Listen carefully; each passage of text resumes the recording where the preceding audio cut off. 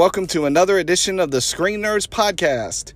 My name is Michael Burgett, and thanks for joining me for this ReScreen episode of Porco, Rosso, the 1992 animated film written and directed by the great Hayao Miyazaki. I just got done rewatching the film and wanted to share some memories of seeing it for the first time, as well as my thoughts on this latest rewatch.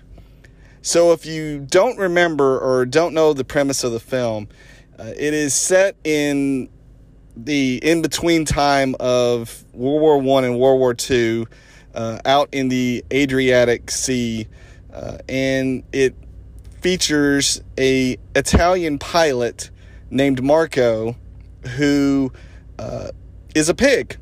He is commonly known as Porco Rosso, which in Italian means crimson pig, and he is a sea pilot. He is a war veteran. He is on the run from the Italians for deserting them because he did not want to join a fascist government. He is wanted by sea pirates because he is a bounty hunter and hunts them down. And he is also being tracked down by a cocky, arrogant American pilot who is hired by the sea pirates to take down Marco. And so that's really the premise of the film. And the first time I saw this film, and I've mentioned it before on several other Miyazaki rescreens, is I saw this when I was living in Seattle, rented it from Blockbuster on DVD as a way of catching up on Miyazaki films. And this is another one of those films that I rewatched, or I've watched for the first time on DVD. So this is my first time seeing it on the big screen as a part of Ghibli Fest. And it was a film I always enjoyed.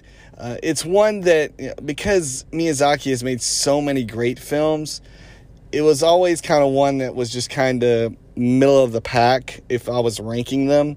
Not that it wasn't a great film, and not that it doesn't have great moments or anything like that. It was just he's made so many great films that there's always going to be ones that are ranked a little bit lower. But on this latest rewatch, it was really good to be reminded of just how enjoyable this film is and how funny it is.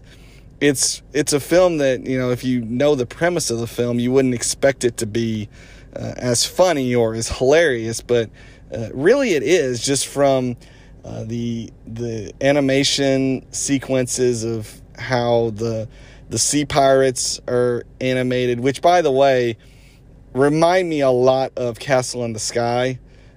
The air pirates there and the sea pirates here, I think Miyazaki probably used similar features, and so there's a lot of cross-pollination, I would say, between the air pirates in Castle in the Sky and the sea pirates here in Porco Rosso.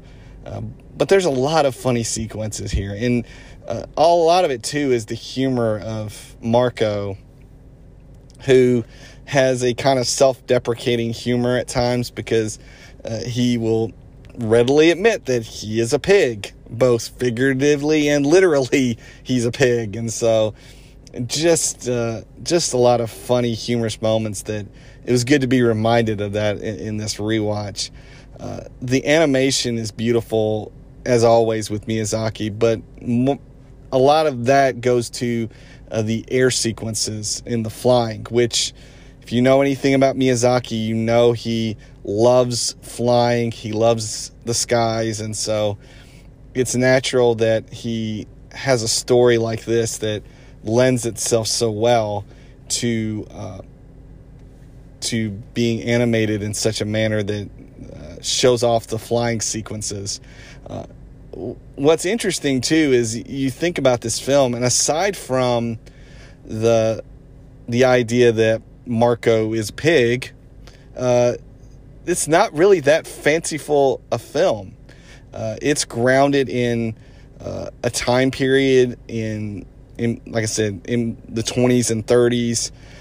It's set in the instance of dealing with real world circumstances, with fascism growing in Italy, and Marco, basically being a rebel, not joining the fascist government, and because of that, he's deemed a traitor and is, a wanted man by the government. And so he goes back to Milan several times. He mentions, including in the film, we see him go to Milan, but he does so with full understanding that the fascist government can spot him and arrest him on sight because he has that warrant out for his arrest. And so there are a lot of real world circumstances that are kind of baked into this film. And if you look at the Miyazaki catalog of films up to this point,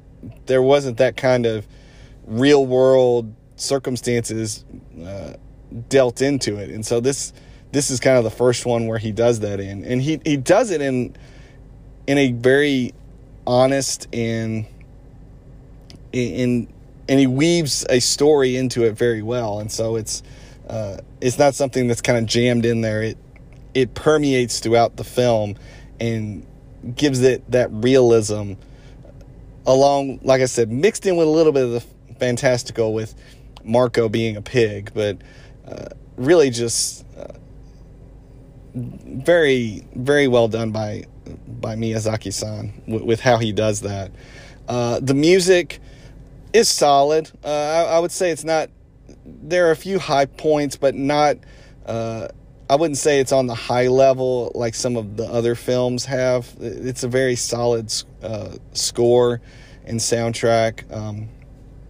The English dub voice cast is a very solid cast. I really love Michael Keaton. Michael Keaton makes this character, Marco, his own. He has, like I said, very self-deprecating humor. He has that kind of Han Solo, rough and gruff scoundrel with a heart of gold. Very much Michael Keaton very much channels, I think, Harrison Ford in some ways with this role, but he just does a phenomenal job.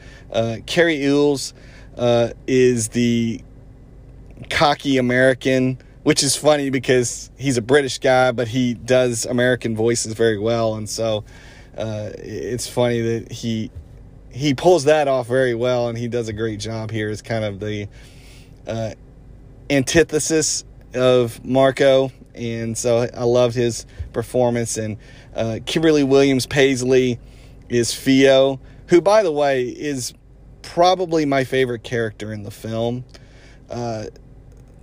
I go back and forth between her and Gina. I really, those two are probably my favorites. But Fio is the engineer who helps rebuild and make Marco's plane better. Fio is just phenomenal.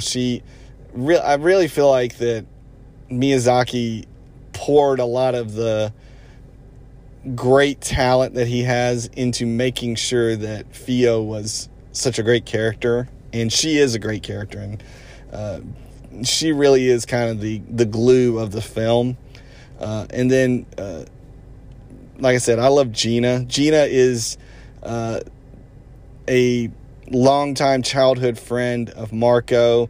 She, at one point, married one of Marco's best friends, and, of course, she loses him out to sea because of the war, the Great War, aka World War I. And so she still has this relationship with Marco and loves Marco, even though he is a pig. She still loves him and wants him to come home, so to speak. And so really just love Gina in this film as well. But the voice cast is solid. Like I said, Michael Keaton really makes this film because of his performance, and loved this film. I really enjoyed it. It was really good to see it on a big screen. Like I said, especially for the flying sequences. I think that's what makes it really important to see these type of films on a big screen, to see it in a theater. And so I really appreciate these Ghibli Fests when they happen. And so if you get an opportunity, I always say this, if you get an opportunity to see a film like this on a big screen, do it, because it's worth it. But especially Miyazaki films. They're great to watch at home on a big screen TV. But really to see it on a even bigger screen at a movie theater is the optimum thing, I would say. And so loved seeing Porco Rosso. Glad to get a chance to see it on a big screen. Really enjoyed it. And if you get an opportunity yourself to do that, highly recommend it. So that's my thoughts on Porco Rosso. I'd love to hear your thoughts on the film when you saw it the first time, when you saw it recently. Love to hear your thoughts on it, or any film that you've been checking out of late. You can let me know your thoughts anytime by email, screennerdspodcast@gmail.com. You can always find us on Twitter @ScreenNerdsPod and tweet your thoughts there. You can also find us on Facebook, on Instagram, on Threads. Just search out Screen Nerds Podcast and follow along there. And if you get an opportunity, please rate and review and subscribe to the podcast. We're on Apple Podcast, Spotify, Google Play, Good Pods, CastBox, Amazon Music, wherever it is that you get your podcasts. Just search out Screen Nerds Podcast, hit that subscribe button, leave a 5-star review, hopefully, leave a written review, and share the podcast. I would really appreciate it. It helps get the word out, and it helps build the community here at the Screen Nerds Podcast, because we're all about sharing the love of film, sharing the films that we love with others, and help introduce them so that we all can enjoy those films together. Thanks for being a part of the community, and hope that you bring along some friends as well so that they can be a part of the community as well. So again, thanks for joining me for this ReScreen episode. My name is Michael Burgett, and we will catch you on the next episode.